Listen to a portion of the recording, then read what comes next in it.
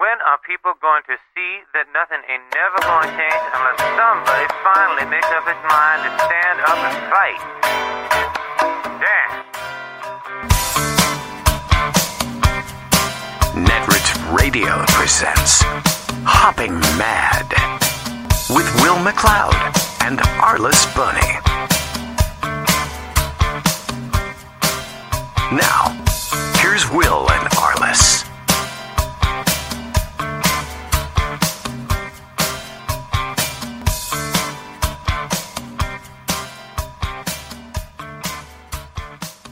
Welcome to Hopping Mad. I'm Will McLeod. And I'm Arliss Bunny. Today, we're going to be mixing it up. Because of the release of the Panama Papers, we wanted to have a long discussion about tax havens and privacy and a lot of other things. And also, we have a really excellent interview with Baltimore mayoral candidate DeRay McKesson. So to start today, I'm going to talk about financing presidential campaigns. PAC spending, not money PACs have raised, but PAC spending as of the 29th of February for conservative PACs has already been $278.2 million. Liberal PACs have spent $25.2 million.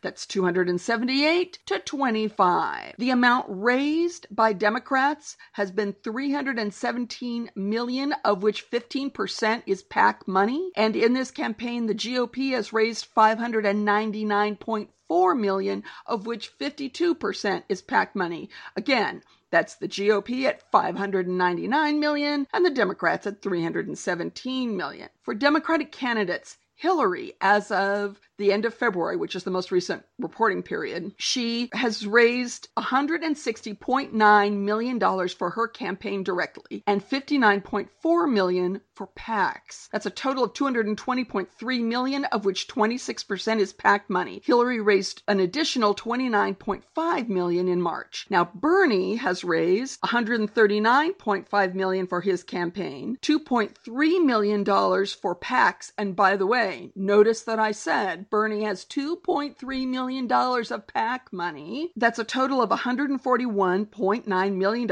of which only 1% is PAC money. So he's very straight about that. But in terms of money he's raised for his campaign, that's $21.4 million less than Hillary has raised. And in terms of PAC money, that's $57.1 million less than Hillary has raised. Bernie, however, did raise $44 million in March, which broke fundraising records all over the place. It's pretty amazing. But here's the thing. Hillary has raised substantially more money than Bernie. And if you don't think money wins elections, then as Ms. Lanningham of the West Wing would say, then God, Jed, I don't even want to know you. Let's get real.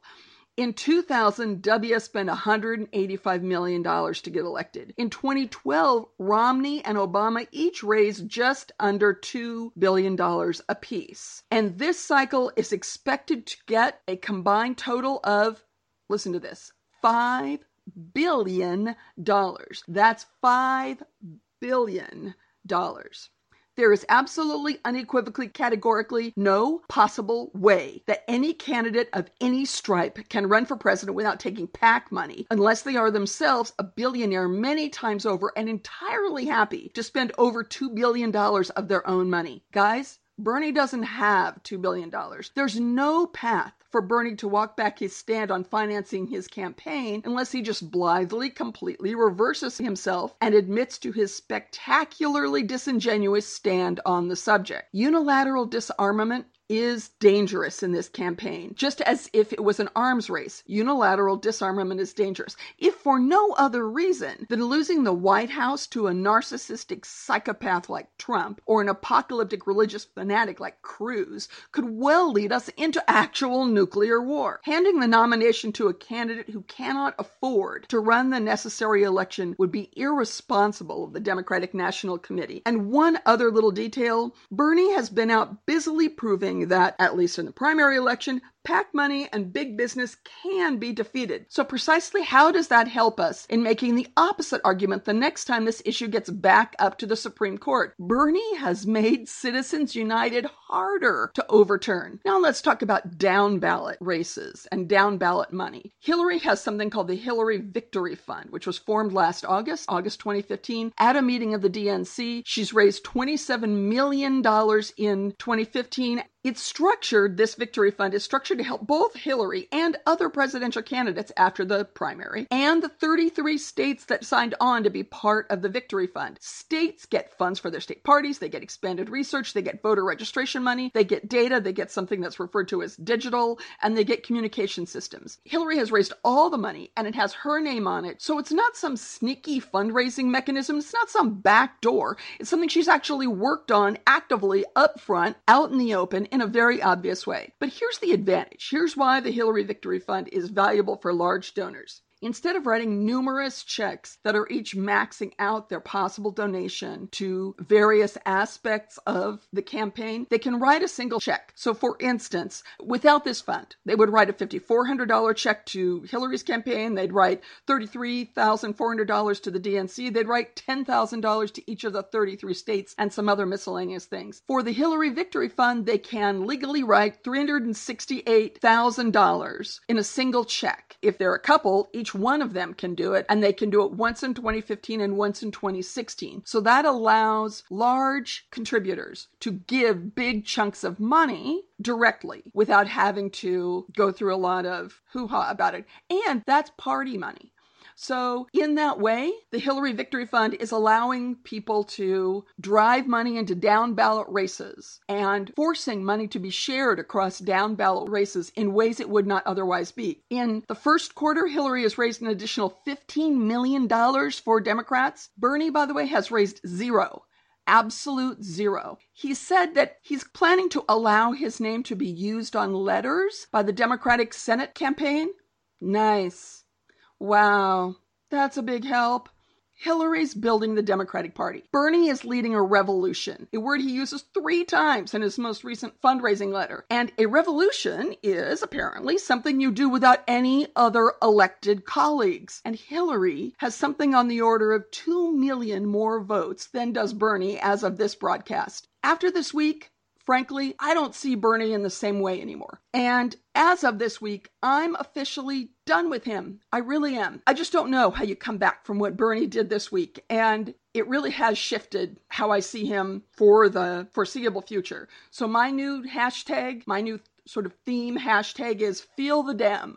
I have to agree with Arliss on this. When you, as a presidential candidate, come out and say that someone else from your party is unqualified or disqualified, that gives the Republicans a talking point that they are going to play forever and a day in ads. That's going to come back again and again and again. And that's something Bernie could have avoided. And if someone can't outsmart partisan press, how the hell are they going to be in a position to deal with the GOP or with any of the other people we have to deal with? And it wasn't just that remark. If you read the transcript of his interview in New York with the newspaper, he was unprepared. And It worries me that somebody could be this far into this campaign and make the mistakes he made or have the holes he did in his knowledge. So I'm done with him.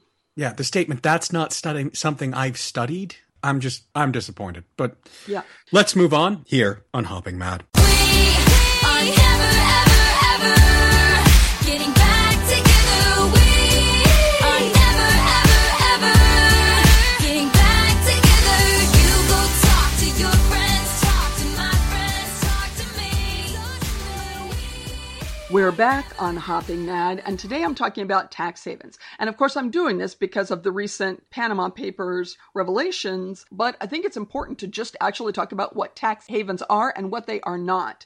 Here's something important about tax havens. There's no agreement on the definition. Components of the definition generally include it's either a nation, a state, or a territory, and it has certain taxes that are either low or nominal, including income taxes, inheritance taxes, and capital gains taxes. Importantly, all tax havens are basically something called a security jurisdiction, and that's key. Security jurisdictions allow for invisibility of ownership and funds, a lack of effective transmission of tax information to foreign tax authorities, and a lack of transparency in legal or administrative provisions. There is no requirement for a substantial local presence in tax havens, and generally tax havens either run on the dollar, the pound sterling, sterling or have a currency that's pegged to the dollar. Finally, the intention to be a tax haven and the promotion, essentially the advertising, the marketing of your country or territory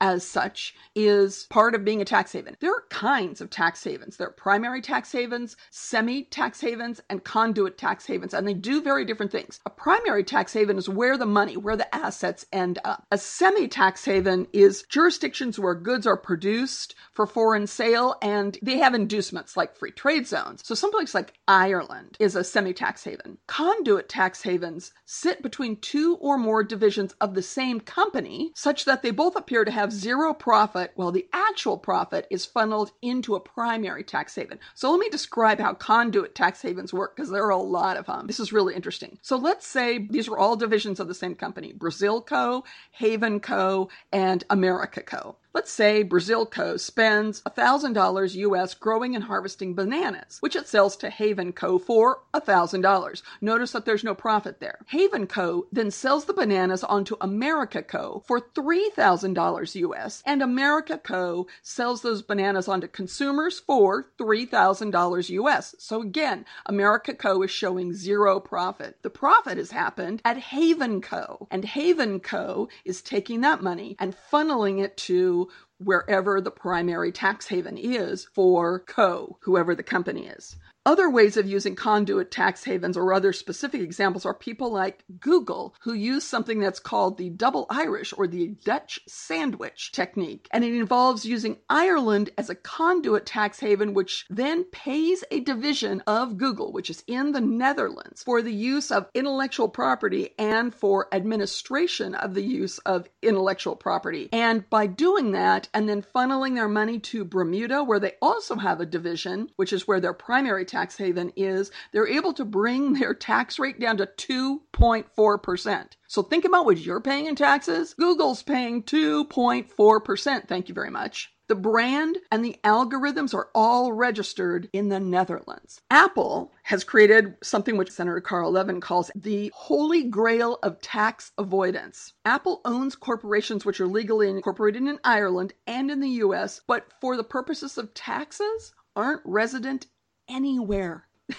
All of this is legal. It is tax avoidance or tax planning. It is not tax evasion. How amazing is that? Tax havens aren't the only reason small and mid-sized business have been pushed out of the marketplace in many ways, but they are a significant factor. So in many ways, increasing the regulation of tax havens is ultimately good for business, despite what big business would have you believe. So who runs these tax havens?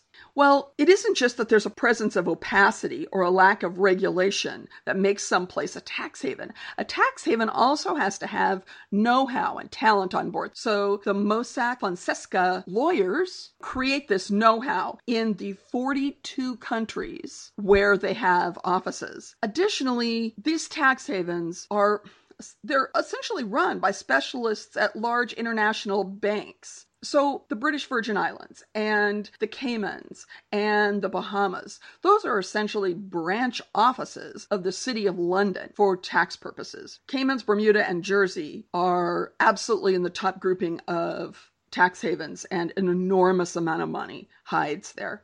Firms like Mossack Fonseca rarely deal directly with their customers. They usually deal with lawyers, bankers, accountants, or trust company specialists who are representing the end customer. So they may not even, in many cases, know who they are representing. But it's interesting to note that in this day and age, even the IMF and the World Bank have started doing business in tax havens, in particular when they need especially neutral and or stable jurisdictions. Because obviously not all third world, in fact, not all of any world jurisdictions are necessarily stable. So that's how common the use of tax havens has become internationally. So where are these places physically? Where are they? Where are the top domiciles? Well, Switzerland's number one. That's predictable. Luxembourg, number two. And by the way, Luxembourg happens to be the home of Amazon's European headquarters. Did you know that? Hong Kong, Cayman Islands, which is of course owned by the UK, Singapore, The U.S. mainland is number 6, and the U.S. is the fastest growing tax haven. Number 7 is Lebanon. Number 8 is Germany. Number 9 is Jersey, again, UK. Number 10 is Japan. Panama is number 11. Bermuda is number 14, and Bermuda specializes in insurance companies, reinsurance companies, pensions, that kind of thing. You drop down to places like Netherlands, which are number 39, and Ireland, which is number 47. And part of what is obvious there is that neither the Netherlands nor Ireland are primary tax havens. They're both either conduit or semi-tax havens, and that's why they're farther down the list. They're very actively used. They're just not primary tax havens. So how much is in tax havens globally? There's no agreement on that. And estimates vary wildly. Everything from $7 trillion to $32 trillion. And estimates for how much in tax revenue is lost as a result of tax havens go as high as $280 billion annually. But of course, frankly, that's extremely dependent upon the composition of assets in these tax havens, and we have no way of knowing that, so there's no way to know what kind of tax losses are being sustained. In a study of the 2012 tax year, 60 large U.S. corporations declared that they had 40% of their income offshore, and that's what they were willing to declare. That's not what they had. That's what they're willing to declare.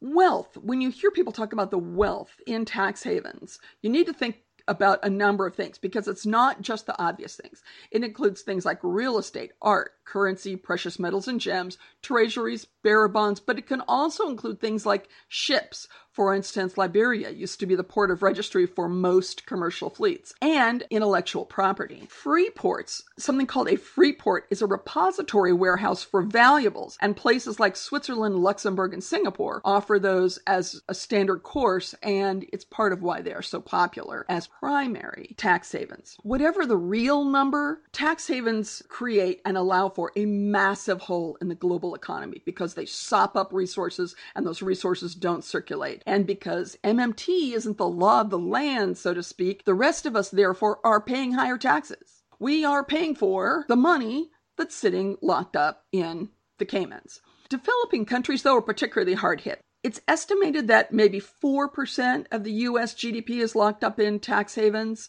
Europe, that number is somewhere around, they think, maybe 10%.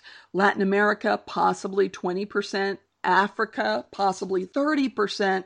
And Russia, possibly as high as 50% of their GDP. There's actually thinking that certain developing nations would no longer be developing if this money was taxed and circulated within their economies. The amount locked up is estimated to be 10 times the size of collective aid packages and twice the size of annual debt service globally. Economists generally think the EU would be out of debt, as would the US, if this money was circulating.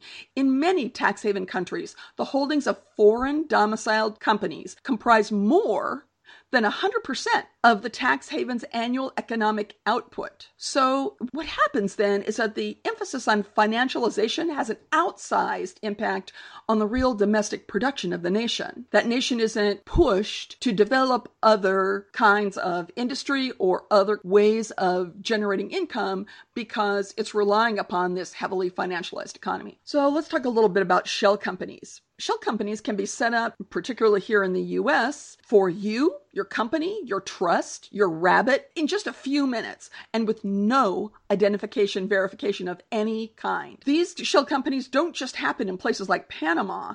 The number one place in the world is Delaware. And right behind, on Delaware's heels, Wyoming, Nevada, Florida, Texas, but frankly, any state in the nation, you can form a shell company. How do you identify a shell company? S corporations and LLCs can be shell companies because they don't necessarily have to disclose their beneficiary. In 2009, I guess, the tax loophole around S corps was closed. So S corps are fully taxable in the United States, but it is difficult to drill down into them and see who owns them. So here's how it can work. Let's say you set up an offshore shell company and transfer ownership of your various assets to that company. The shares of that company go into a trust, and as the trustee, you have the use of them till you die.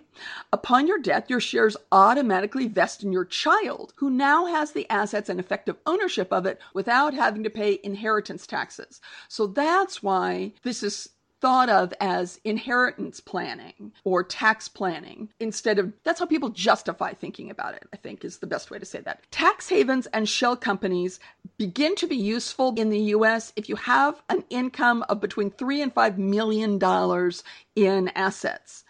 Okay, so the next thing is there's something called tax competition. And basically that's a form of jurisdiction shopping. So you choose where you're going to domicile your assets based upon the tax law in that area. And in fact, when I moved my company, one of the things I did was look at the various property taxes in the different states I was considering, and I ruled out states that had abnormally high property taxes and chose one that had lower property taxes. That is tax jurisdiction shopping. In tax havens, that's done on a bigger scale and opaquely. Tax havens have developed specialties also, just as a matter of course. So for instance, the Caymans specialize in hedge funds and banking, and Bermuda specializes in insurance. Not all uses of tax havens are illegal. And in fact, there are lots of legal reasons and legal ways to use a tax haven. So I'm going to list some. You live or have a business in an unstable part of the world and you pay your taxes, but you feel it's safer if your assets are kept somewhere else where they're not at risk of being stolen. You are at risk of assassination and you don't want people to know where you live. And part of the way you disguise that is by hiding all your assets in a shell company, in a tax haven. You are in the management of a large financial institution and you don't want your coworkers to know what you're making or what bonus you receive. So it's just a privacy issue in that way. Or let's say you're in a company doing business with other international companies and there are all kinds of international laws and various complexities that come to play there. So you do your business, you do your deal in a neutral third jurisdiction so that the transaction is safer for all concerned and so that it prevents double taxation. You pay your taxes on the deal one time. You don't pay it in 3 different places. And if I could jump in here. Yeah. This is one of the places where free trade agreements have a tiny bit of merit. Yes. Because in a lot of ways they sweep things away. And I think our problem with free trade agreements shouldn't be their existence, because obviously the European free trade zone is a good thing for everyone involved. The Eurozone is a bad thing. I think the problem, as we and others have talked about in the past with TTIP and the TTP and all these other trade agreements, is the lack of transparency, number one.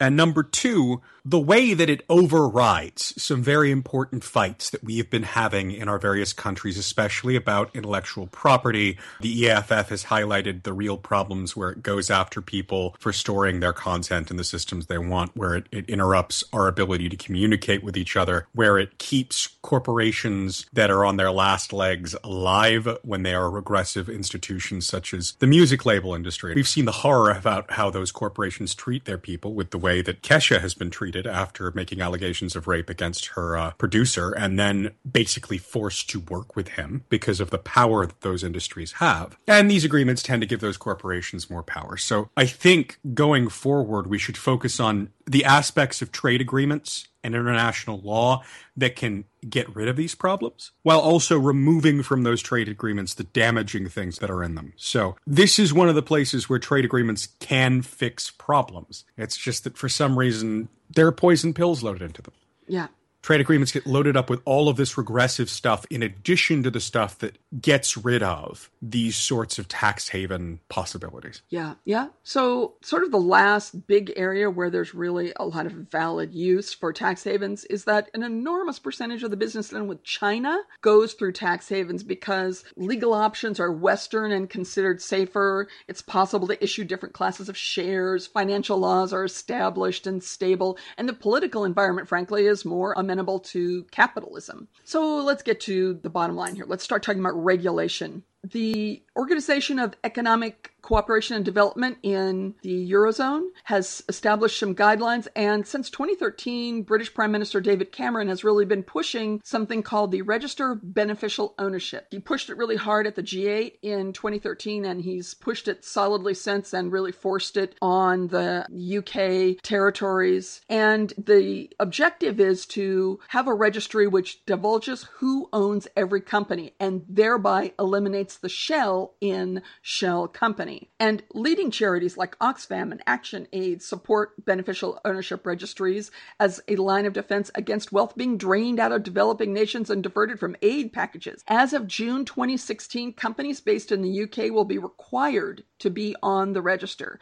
And it should be said that 100 countries have joined the OECD guidelines, and the US is the only nation to explicitly refuse. Thank you very much. We have something called the Foreign Account Tax Compliance Act, FACTA, signed by Obama in 2010. And what that requires is reporting to the IRS of all foreign accounts held by Americans or US-based corporations in banks, brokerages, hedge funds, etc. And there are fines for failure to file. But the problem is, of course, that there's no way to enforce those. If the information isn't volunteered, how do you get to it? Because tax havens are opaque. And there's also been problems with FACTA where people living overseas, some of whom aren't U.S. citizens but were born in the United States, have been denied access to local banks who are terrified of coming afoul of the rules. So you have American citizens who are giving up their citizenship because they need to be able to buy groceries and cash their paychecks.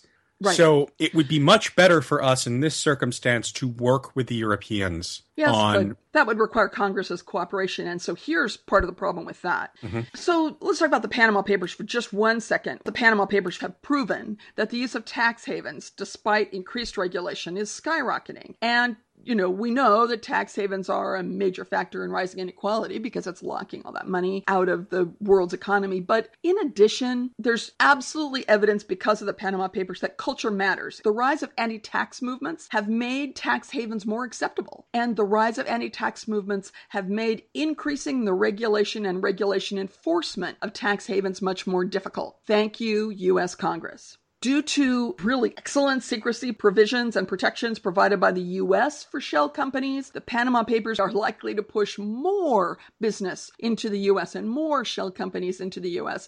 as they have to flee out of, for instance, British jurisdiction where they're being required to divulge their registries. And I must say, in all fairness, this is a train Bernie Sanders foresaw and predicted in 2011 when he pushed for greater regulation. So he has been on board this for a long time. Let me get down to my last thing here. And I want to give a hat tip to David Allen Green's piece in the Financial Times and Kadim Shuber's piece at FT Alphaville, which is also the Financial Times. There's a tweet. One of them quoted a tweet by Dr. Tyler Cowen. Are your views on privacy in the Panama Papers consistent? Just asking. So, folks, think about your opinion of the current battle between Apple and the FBI, or the war that WhatsApp's been fighting to protect its users' encrypted messages. And think about your opinion on the privacy following the Snowden revelations. Now think about your position on the Panama Papers. How's privacy looking to you now? On the left, there appears to be a cognitive dissonance running rampant between those who are calling for total data privacy and secrecy,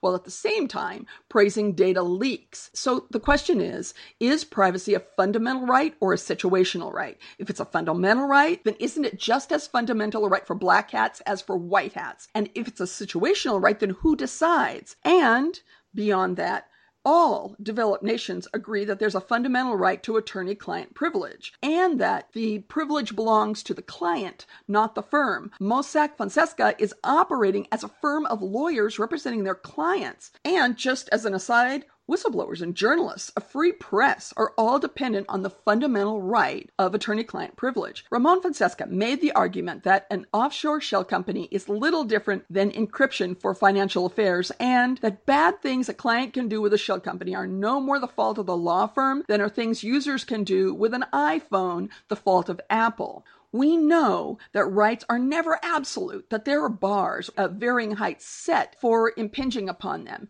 And I think that's the thing to keep in mind. Also, you know what, folks? All privacy is not equal. Your personal email isn't the same as the email you write at work, which isn't the same as emails sent between secure servers protected by the Official Secrets Act. And in closing, and Will and I might still chat for a minute, but in closing, Kadim Shuber has this to say. All of this is a long-winded way of saying that if people judged all rights to have equal value, then there might be some use in suggesting that there's something wrong with taking different positions on differing issues of privacy. But almost nobody does view rights as equal to each other. Observing the benefits of strong encryption for phones and messaging apps, as well as the harms of secret offshore shell companies, is consequentialism rather than hypocrisy. Close quote. I think he's right on that point, but I think that when we talk about rights, there are two things that we need to focus on. Who has them? And I think we have this whole idea of corporations are people, which is a problem because corporations do not die and cannot be sent to prison and cannot be executed for capital crimes. That's the thing. You don't have, if a corporation kills a bunch of people, it doesn't have to worry about being forced into non-existence through some kind of corporate death penalty, like a person would if they killed 30 people. That's... Right. Or if they participate in terrorism, they don't have to worry about treason and then not existing like a person would. So when we talk about rights, I think, number one, you're right. There is no such thing as absolute rights. The good example about freedom of speech is that you can't yell fire in a crowded theater. And also, you don't have protection to say whatever the heck you want on someone's blog comment section because freedom of speech is not your right to be heard or your right to an audience. It's your right to protection from the government restricting your expression. If a community online or any other community wants you to leave the room, then you're just being shown the door, not having your rights impinged. No shoes, no shirt, no service. Yeah, that sort of thing. If you're going to be a jerk, people aren't going to want to hear what you have to say. And that's their right not to hear you. They have a right to leave or ask you to leave if they're the proprietor. So moving on from that, I think when it comes to the question of privacy specifically, we should apply that standard of fire in a crowded theater. And I think we should say that individual rights are absolute. Corporate rights are where we start asking certain questions. I think people do have a right to expect privacy on their phone lines unless someone has gotten a warrant. And I sent a letter to my senator, who was Jim Webb, a long time ago, where he responded that he agreed with me that if we create a scenario where Americans are afraid that they're being watched, then cryptography will become a consumer product. And we've seen that it has. You have Americans investing in cryptographic solutions, which now make it much harder for law enforcement to get warrants and go after the actual bad guys. What we need between people and government over the question of privacy is for the Fourth Amendment to be respected. We need to be able to feel secure in our papers and effects, which include our electronic effects, our data. Absolutely. We need the Fourth Amendment to apply. If that happens, then questions of cryptography become immaterial because the government has been legally prevented once again from violating our rights. And I think if that's the situation we're in, then that's exactly where we need to be. But that's where we have to get to when it comes to questions of personal privacy. Yeah, I agree. Next up on Hopping Mad, we have an incredible interview with DeRay McKesson. Stay tuned. We'll be right back with you.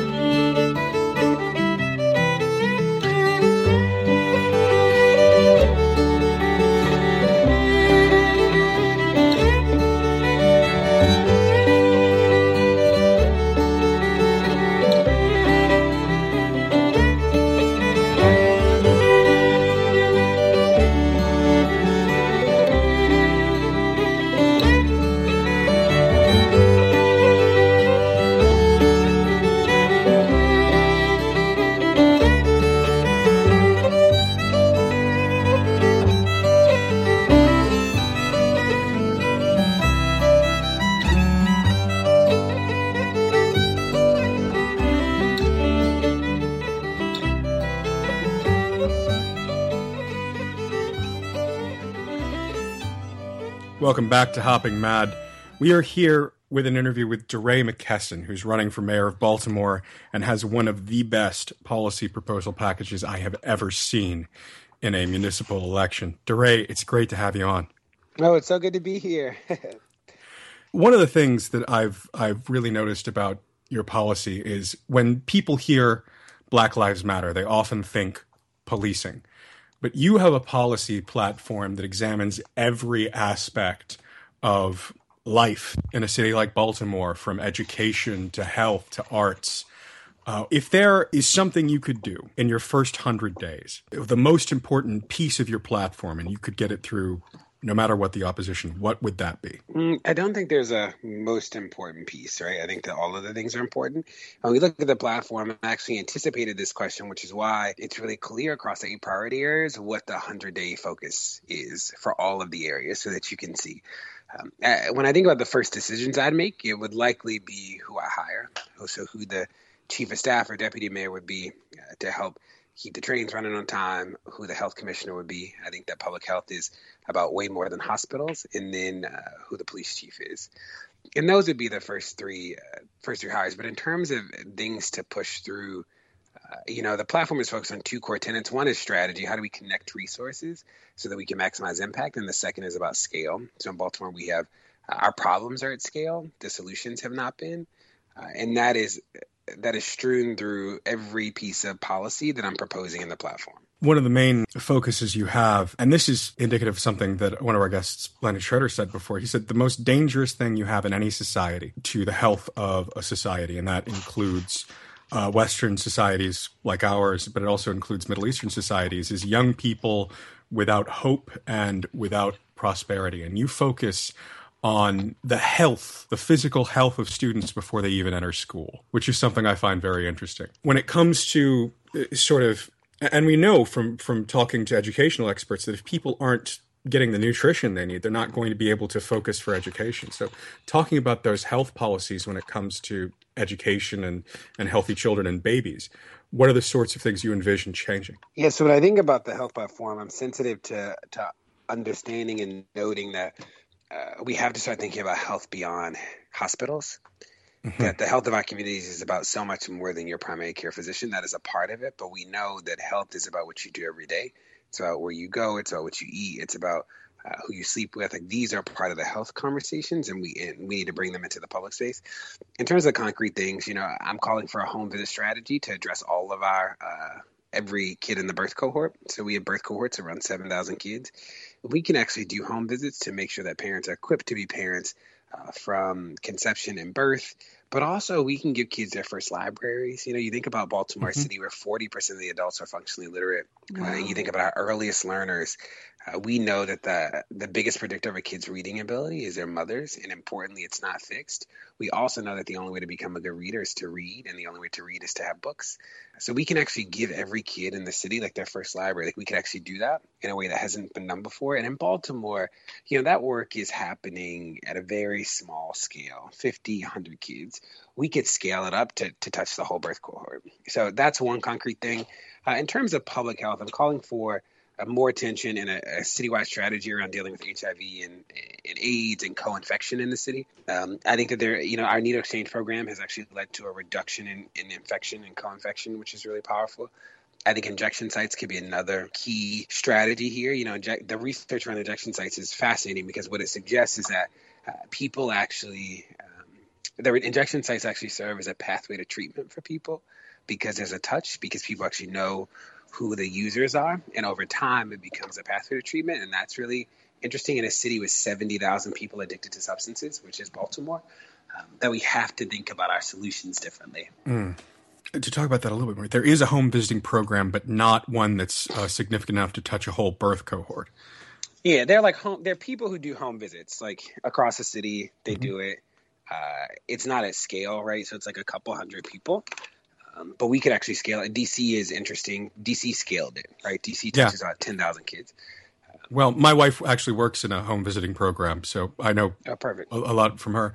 And you're right, so right to raise when you're talking specifically about birth cohorts, because when people think about doing home visiting for every kid in Baltimore, they're thinking of massive numbers, but we're only really talking about 7,000 kids born in a certain period of months where they'll get that sort of early child thing. So it's very affordable for a city like Baltimore, which is one of the things that most people don't talk about. So I really congratulate you for focusing us on exactly what numbers we're talking about, because that's so important. Yeah, and you save money, It's it is both cost effective and, we won't have to invest on the back end in remedial teaching of reading because we'll address it on the front end. And we really have a three-pronged issue when it comes to education. Not only, even if K to 12 at least is a structure to manage that, even if it's not like a fully functioning structure. Our adults, there is no structure. So, Baltimore, the the graduation rate for 2-year degrees at the community college is 2%. The graduation rate at the community college for 4-year degrees is 2.5%, right? So if that's the structure to manage adults, that's failing. And then the GED pass rate in the city is abysmally low. It's like thousands of people take it, a few hundred pass. I'm calling for a diploma granting program for adults in the city so that we can actually have a strategy to make sure adults get the skills and get the diploma. 60% of the jobs in the city require a diploma. But the challenge here is that we have the highest graduation rate that we've had in decades, right? In 96, when the school system split from the city itself, it was at 43%, and now it's at 70%. It's still the lowest in the state, but the fastest growing. The challenge, though, is that our kids graduate with diplomas, and then when they go to the community college, they have to take 2 years of remedial classes, right? So it's better that you have a degree than not, a diploma than not, because if you don't have one, it's going to be incredibly hard for you to get employed. But the diploma actually is meaning very little in terms of the skills that it assumes that you also have. So you're going to need to increase then K to 12 education to bring students up to the level that they won't need to take remedial classes. That sounds like a pretty daunting task. What's your plan to handle that? Yeah, so the mayor currently doesn't control schools, and I'm sensitive to also knowing that mayoral control in and of itself is not a solution, right? That there's some cities with mayoral control that do well, some cities that don't do well. So I wouldn't like to say, what I'll do managing schools, because I can't. But what we can do is invest in we can align the resources that currently exist and invest in new resources to address literacy head on, for instance. We know our kids in school who aren't at reading level, and we could actually have a comprehensive strategy over the summer to bring them up to reading level. Would it be hard? Yes. Has it been done at scale like this before? No. Is it possible? Totally. And it would require, though, for the first time that the city say, here's our priority, and here's how we're going to marshal the philanthropic community, the teaching community, all of these communities together to address this problem and have clear outcomes and goals. I think that it is easy sometimes for people to just say, oh, our kids aren't reading at grade level, we're going to work really hard. And work really hard actually doesn't get us to an outcome that makes sense. It is about having a concrete plan and a strategy at the city level that isn't just resting on people's goodwill, but is actually focused.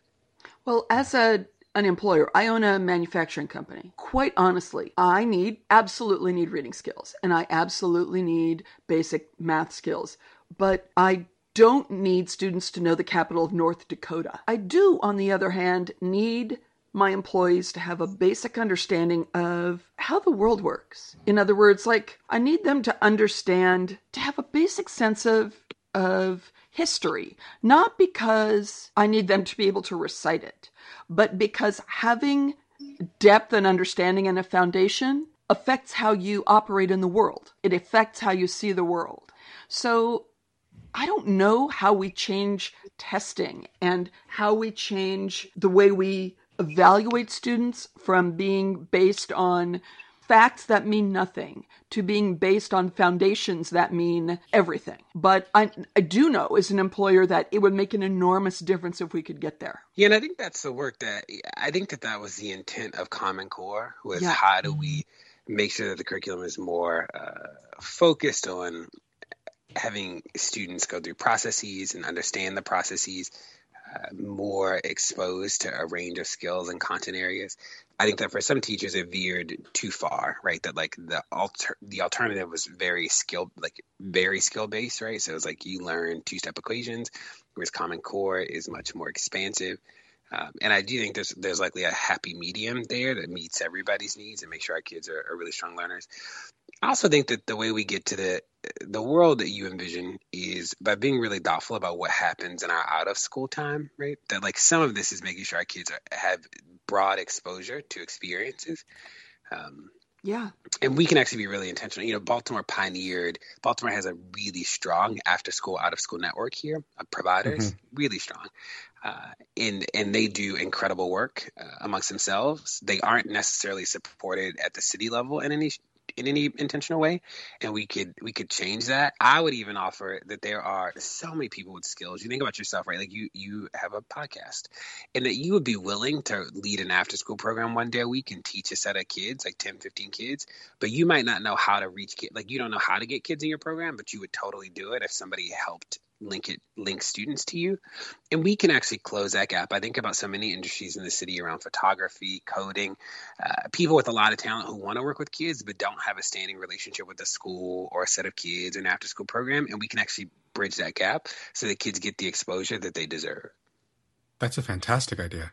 There's this rise in something called the maker movement.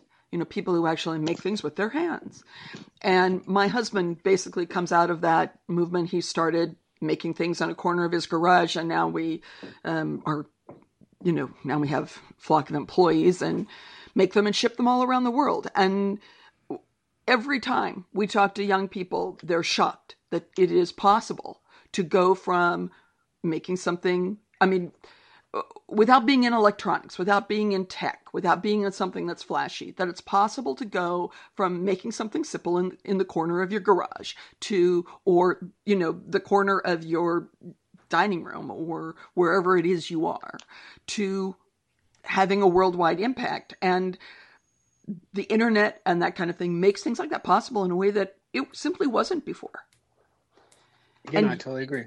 And it's remarkable when you see that change, and to be able to get that word out, to be able to say to kids, hey, you can do this. You don't have to watch it done. You don't have to work for somebody else to do this. You can do this. Yeah, and then the question becomes like, how do we create access for kids, right? Yeah. Yes. One of the things that's been really interesting being a candidate is that what candidates often do is that they just repeat the problem, right? Like instead of offering a solution, they just like repackage the problem, which is really frustrating. The second is that some of the solutions are actually pretty basic, right? They are not necessarily sexy, but they are what the work is. So we think about what it would mean to create a database or to create a matching system for people for adults with talent and skills that want to share them with kids, right? We could do that.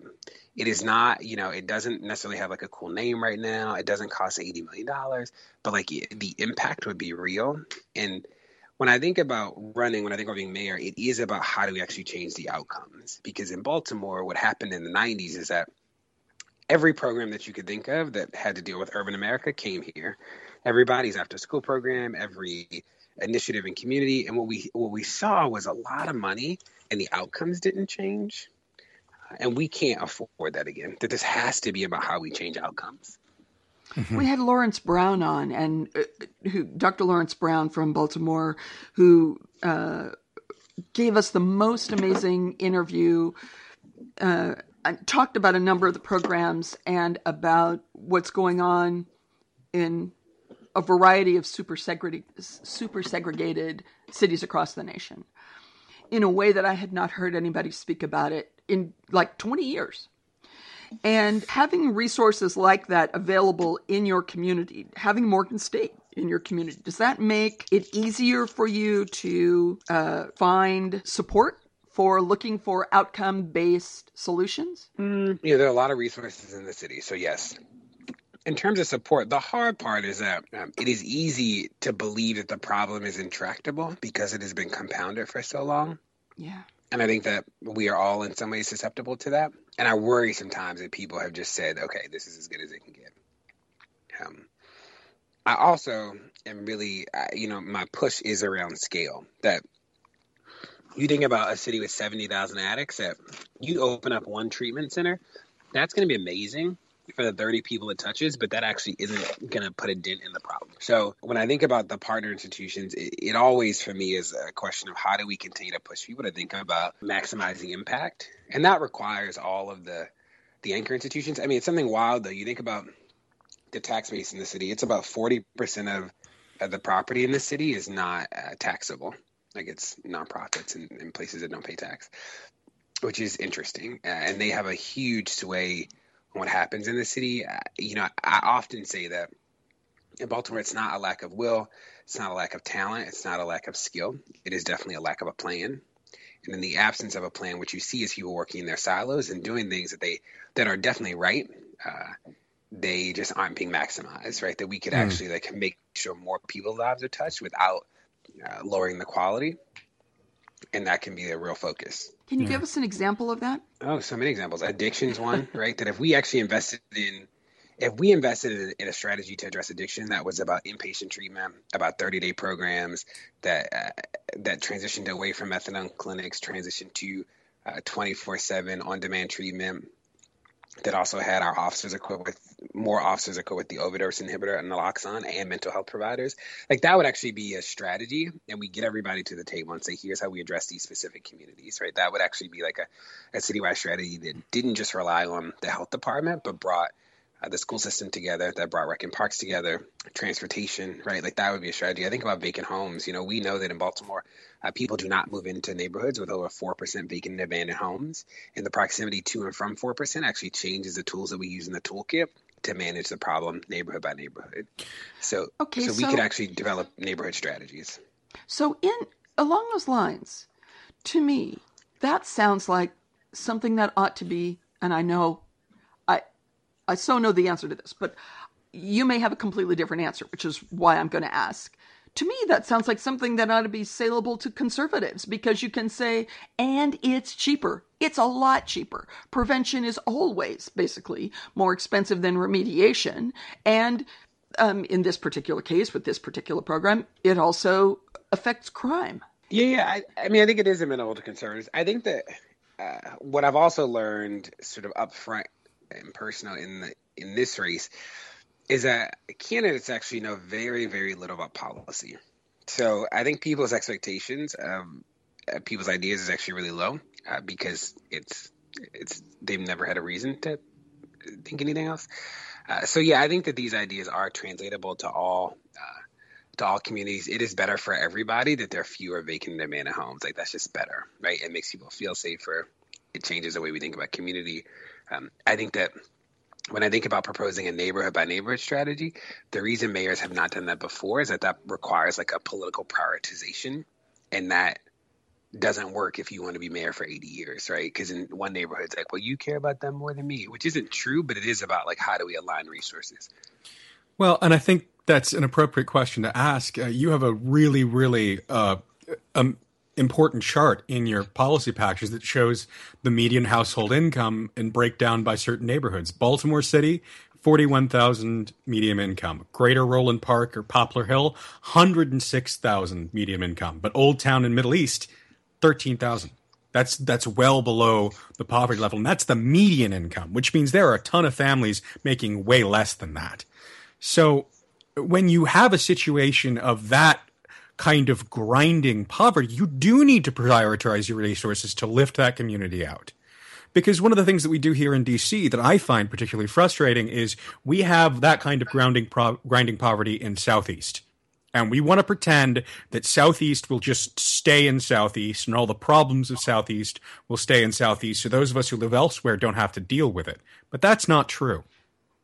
And so how do you, when you're talking about prioritizing neighborhoods, what are the things that you want to do to make sure that we do the kind of economic growth we do and create the kind of economic opportunity we do? Because that won't just be good for the people there. It also makes services less expensive. It also means that you have greater opportunity to do more for the city as people's incomes rise and the tax revenue increases as well. How do you prioritize that? Yeah, I think part of it is being really clear about what the priorities are, saying that we believe that we should develop not just around the harbor, but in communities that we know in Baltimore. We have what's called the 21st Century Plan. So every single school in the portfolio will be renovated over the next 10 years, and the development will be coming to neighborhoods that have never seen development. before, like in the last 50 years, and that we can actually bundle those opportunities. And we think about the home strategy, it is about saying, I think about the proximity to and from the 4%. It is about saying that we're going to do in phase one, it's going to be a set of neighborhoods with over 30%, and then a set of neighborhoods in between 6 and 10, and that we're going to be really thoughtful about how we implement the tools, whether it's enforcing the inclusionary housing law, the vacants to value program, the dollar home program, housing vouchers, right? That the strategy has to be responsive to the culture of neighborhoods if it's actually going to be, if it's going to have a real impact. And then I think what you said is true, is that some of this is about telling the right story, right? Like helping people understand that less vacant homes means more people moving into neighborhoods, which is better for everybody. Increases the tax base, increases the revenue, increases people's sense of safety, right? Like all of those things are real. I also think, I talk often about how do kids experience joy in the city. There are 3 movie theaters here, for instance, none of them around any neighborhood that has any modicum of poverty. So what do kids do? They leave the city to go have fun, right? And that makes some of our problems cyclical as well. So real quickly here at the end of this portion of the interview, how do you make progress on your platform no matter what, win, lose, or draw in the election?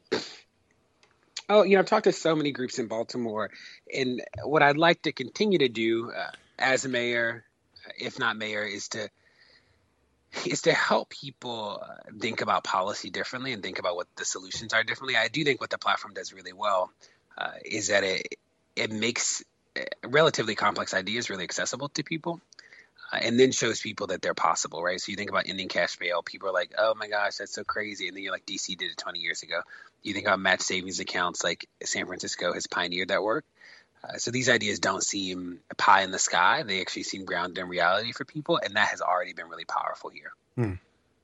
That's great. Well, folks, you've been listening to our interview with DeRay McKesson. Please check us out at our website, imhoppingmad.com, or on iTunes to listen to the extended interview. K-Grow in the Morning is next here on Netroots Radio.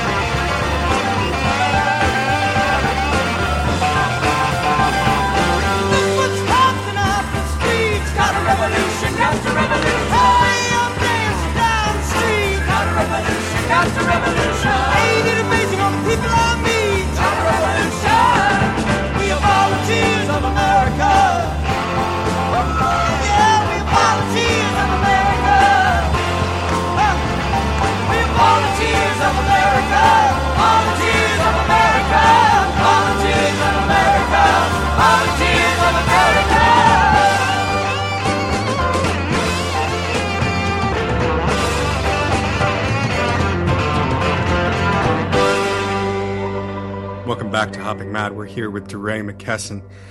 DeRay, one of the things that is, that I guess could be a bit frustrating, I know it's frustrating for me, is as I've been watching the race and the polling, one of the things you said is that a lot of the candidates don't seem to know about policy. And you, from everything I know, and definitely from this conversation, seem to be the smartest guy in the room. Yet that policy knowledge and having the answers to these questions doesn't seem to be translating in the way that we would like it to be. Why do you think that is? Yeah, I don't think that, so from the day that I announced it was 83 days, it was an 83-day campaign no matter what. And I knew that this work would be about getting in front of as many voters as possible. And when we think of the polls are 75% people above the age of 50, only 6% people below the age of 35. Why that matters in this election is that this is the first time the mayoral election and the presidential primary will fall on the same day. So we anticipate that the electorate will just be different. It'll be different in ways that none of our statistical models can actually predict, because it's just never happened. So the mayor's race for the first time will be down ballot in a way that it just has not happened before. So the polls tell a story. They don't tell the story of the city. And I think about knocking on so many doors, even of people who have signs on their lawns, who are seemingly committed, that they actually are undecided. So there's still a lot of room left. The danger in the polls is that they become confirmatory for people, even though it is heavily skewed towards a demographic that is not natural. It is people who aren't on, any social media, who aren't engaged in this way. And not that they don't matter. They do matter. They are not necessarily my most natural demographic. So my people, and when I say my people, I mean, 50-plus-year-old white women, we vote. We always show up and vote. We vote if the election is for dog catcher.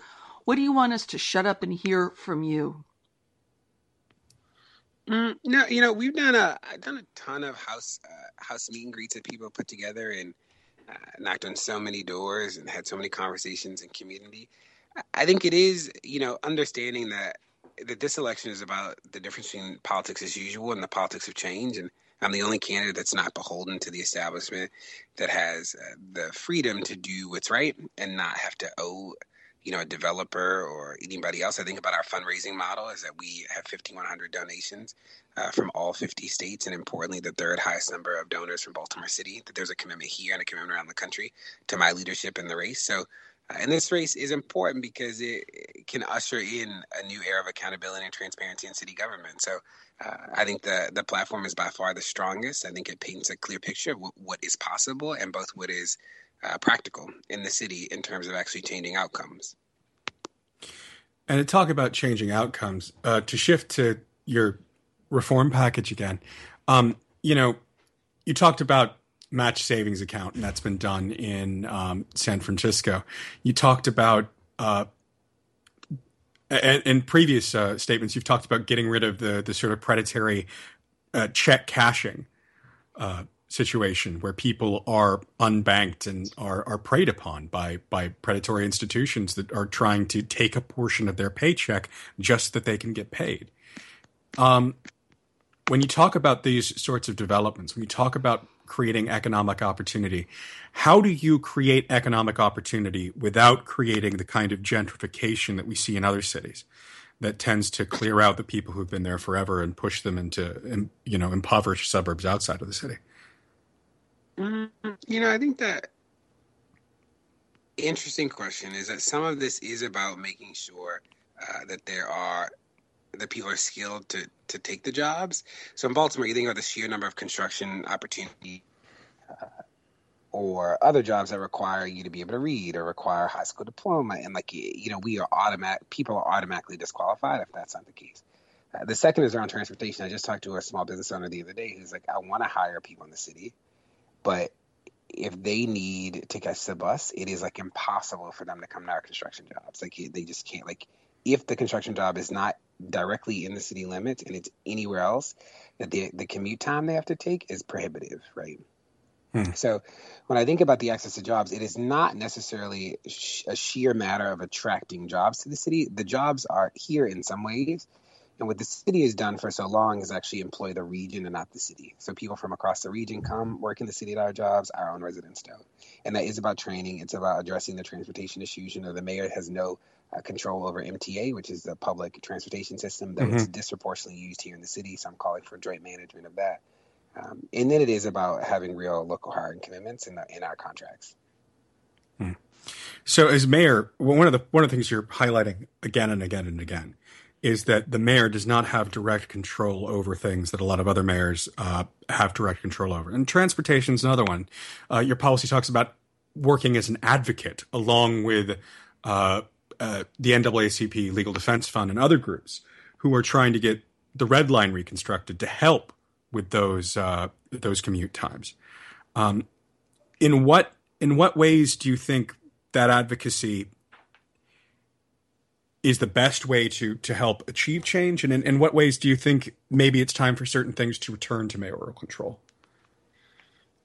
So that advocacy is an outlier, right? It is about we need an east-west connector. It doesn't make sense that the red line was taken off the table the way it does. I support the NAACP Legal Defense Fund's lawsuit against the state. What's really unfortunate about this lawsuit particularly is that even if we win, it's not clear that we'll get back the $1 billion in federal funding that came along with it. In terms of the other things, there are 4 institutions that the mayor does not manage now that the mayor will need to have a different relationship with if we're ever to develop a holistic strategy for the city. So that is buses, jail, the community college, and the school system, that they are so integral to the way the city functions that to not manage them really is a big loss.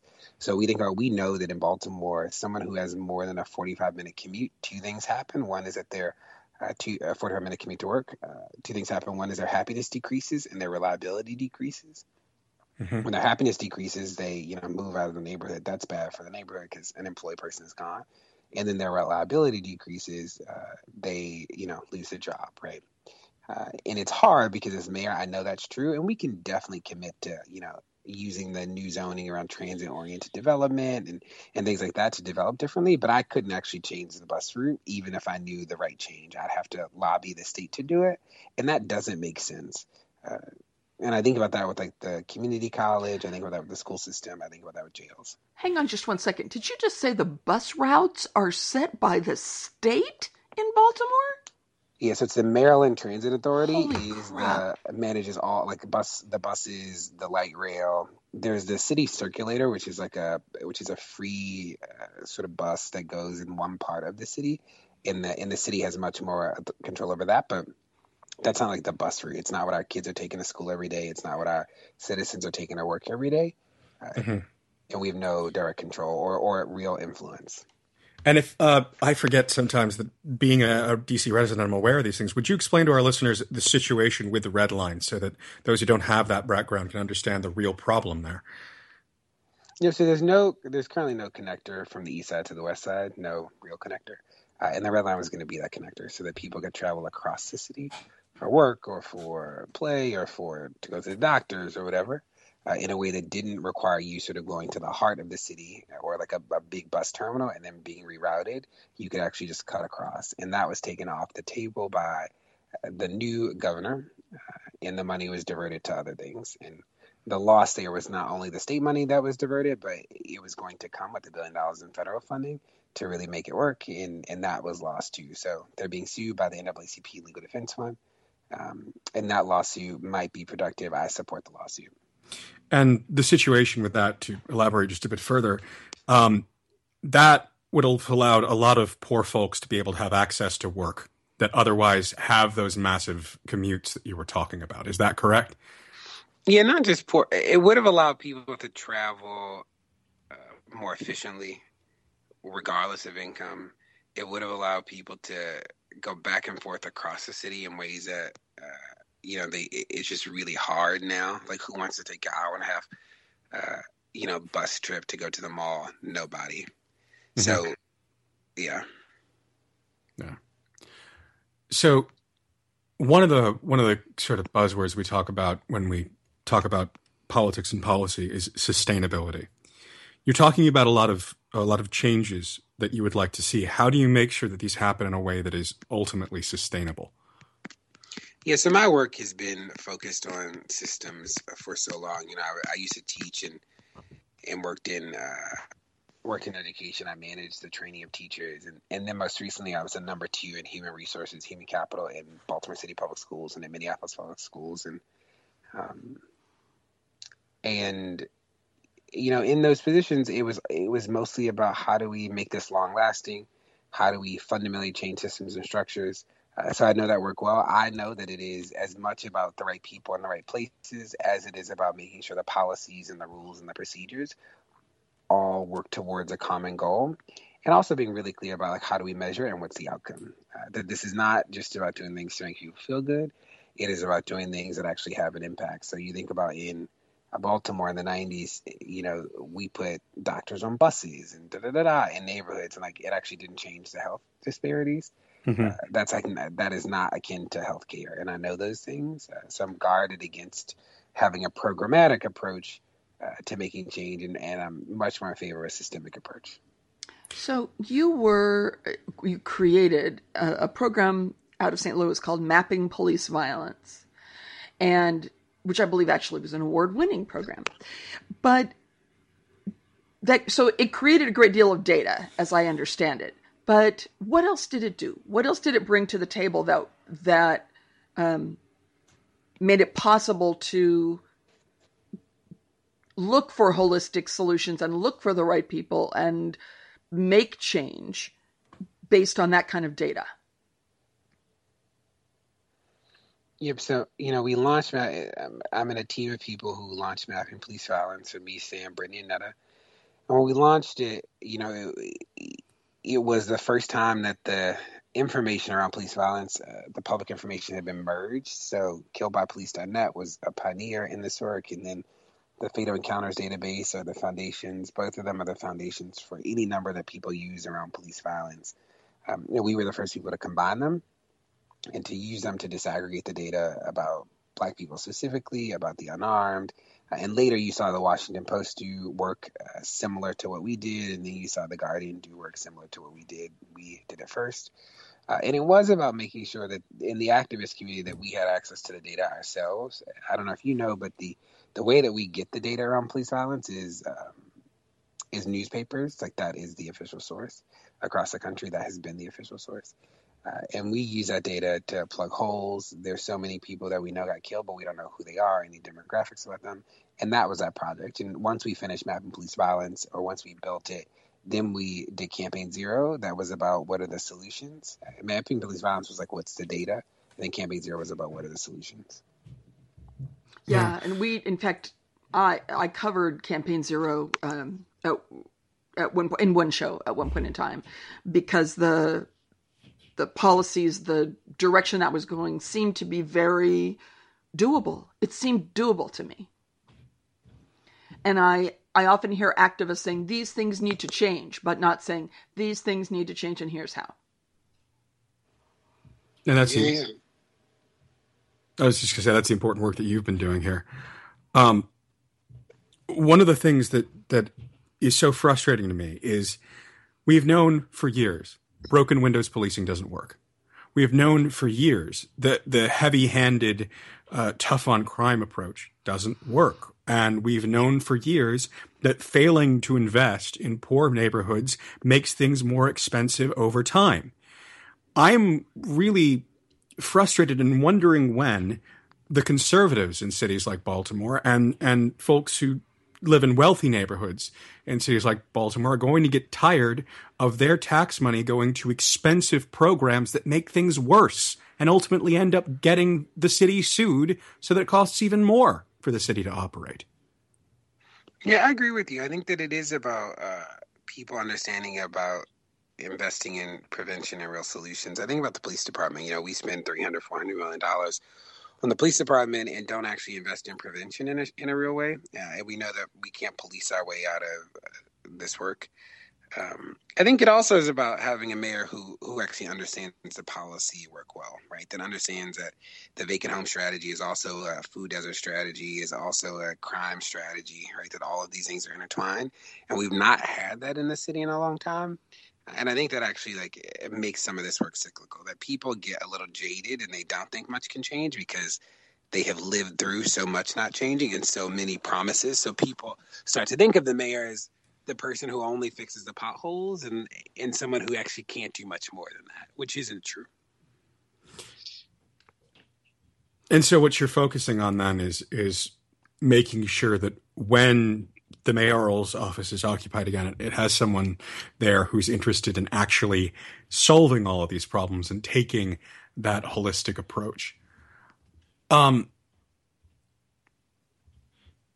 As we look at just your holistic neighborhood approach, one of the things that is important, but not talked about a lot is arts and culture. And, well, you talked about fun, having something for young people to do in the city. And I think we've seen the numbers about how the more the opportunities there are for people to participate in arts and fun and those sorts of life-sustaining, spirit-sustaining activities, the less crime you see. I know that you have a whole platform devoted to that. Would you tell us about your arts policies and the places you'll go there? Yes, I'm the only candidate with an arts platform, and it is about making sure that first there's a real commitment from the mayor's office around arts. There's currently no office of the arts in the mayor's office, and having one that focuses on equity too. There's a lot of resources for artists in the city, great art institutions, and what we know to be true is that artists from underrepresented communities are often left out of those opportunities, and we can just invest differently. I'm also calling for... You mean people of color aren't showing up in mass at the ballet? Correct. Or they're not getting access to the funding opportunities. They don't know about the funding opportunities, right? And we can actually be more thoughtful about that. And there's such a thriving art community here in the city, and that we have to tell that story better and attract people who have gifts and talents around art to participate in the community. We can do that work. So that is the crux of that. I call for a host of specific things. There's a 1% set aside for development projects for a public art, and I'm saying to double that to 2%, that we can just be involved in art differently in the city and have a real commitment come from the mayor's office. And there are a lot of policies and plans that I have about sort of fun and joy in the city that has to be a part of the work that we have to develop, not just around the harbor, but in other parts of the city. I'm calling for a citywide intramural league. It's such low cost, but the impact could be huge about making sure that every kid in the city who wants to participate in an activity over the summer has that. Parents want that. We have enough people who could be refs and coaches. We could do coding. We could do podcasting. We could do so much, but we have to really make a system. And I think that I learned something because I'm had my head in the sand all this time, apparently. I learned something a couple of shows ago. In Cairo, during Arab Spring, there was this corridor in Cairo where it suddenly became possible for graffiti artists to paint graffiti. And they started out doing, simple things like if you go down this street, there are police. But then they ended up doing these absolutely incredible, breathtaking murals that should be in museums, murals that are, really amazing art. And it occurred to me that why in every city in the nation are we not saying these walls are available and just letting people do that? And some of it's going to look great and some of it's going to be, bizarre tagging, but when beautiful stuff gets put up, guess what? People don't screw it up. And I just thought that's a matter of perspective. That had just literally never crossed my mind before. I agree. And, we have a thriving mural community here. There's some beautiful murals all over the city. And I think that we should just tell the story better. Like, people shouldn't have to, right now you have to go on like a mural scavenger hunt to see them. And you shouldn't have to, right? Like, we should be able to tell you, like, there are murals here. There are these beautiful things and communities that we can highlight. Okay. DeRay, thank you so much for coming on. We wish you luck. When is the primary date? April 26th. All right. We wish you luck on April 26th. Does early voting start at any other point? April 14th. So from April 14th to April 26th, people can come out and vote. I wish you the best of luck. Thank you so much for spending some time with us here. Perfect. Talk to you later. Excellent. Folks, you have been listening to Hopping Mad. Thanks so much for spending time with us. We'll see you next week.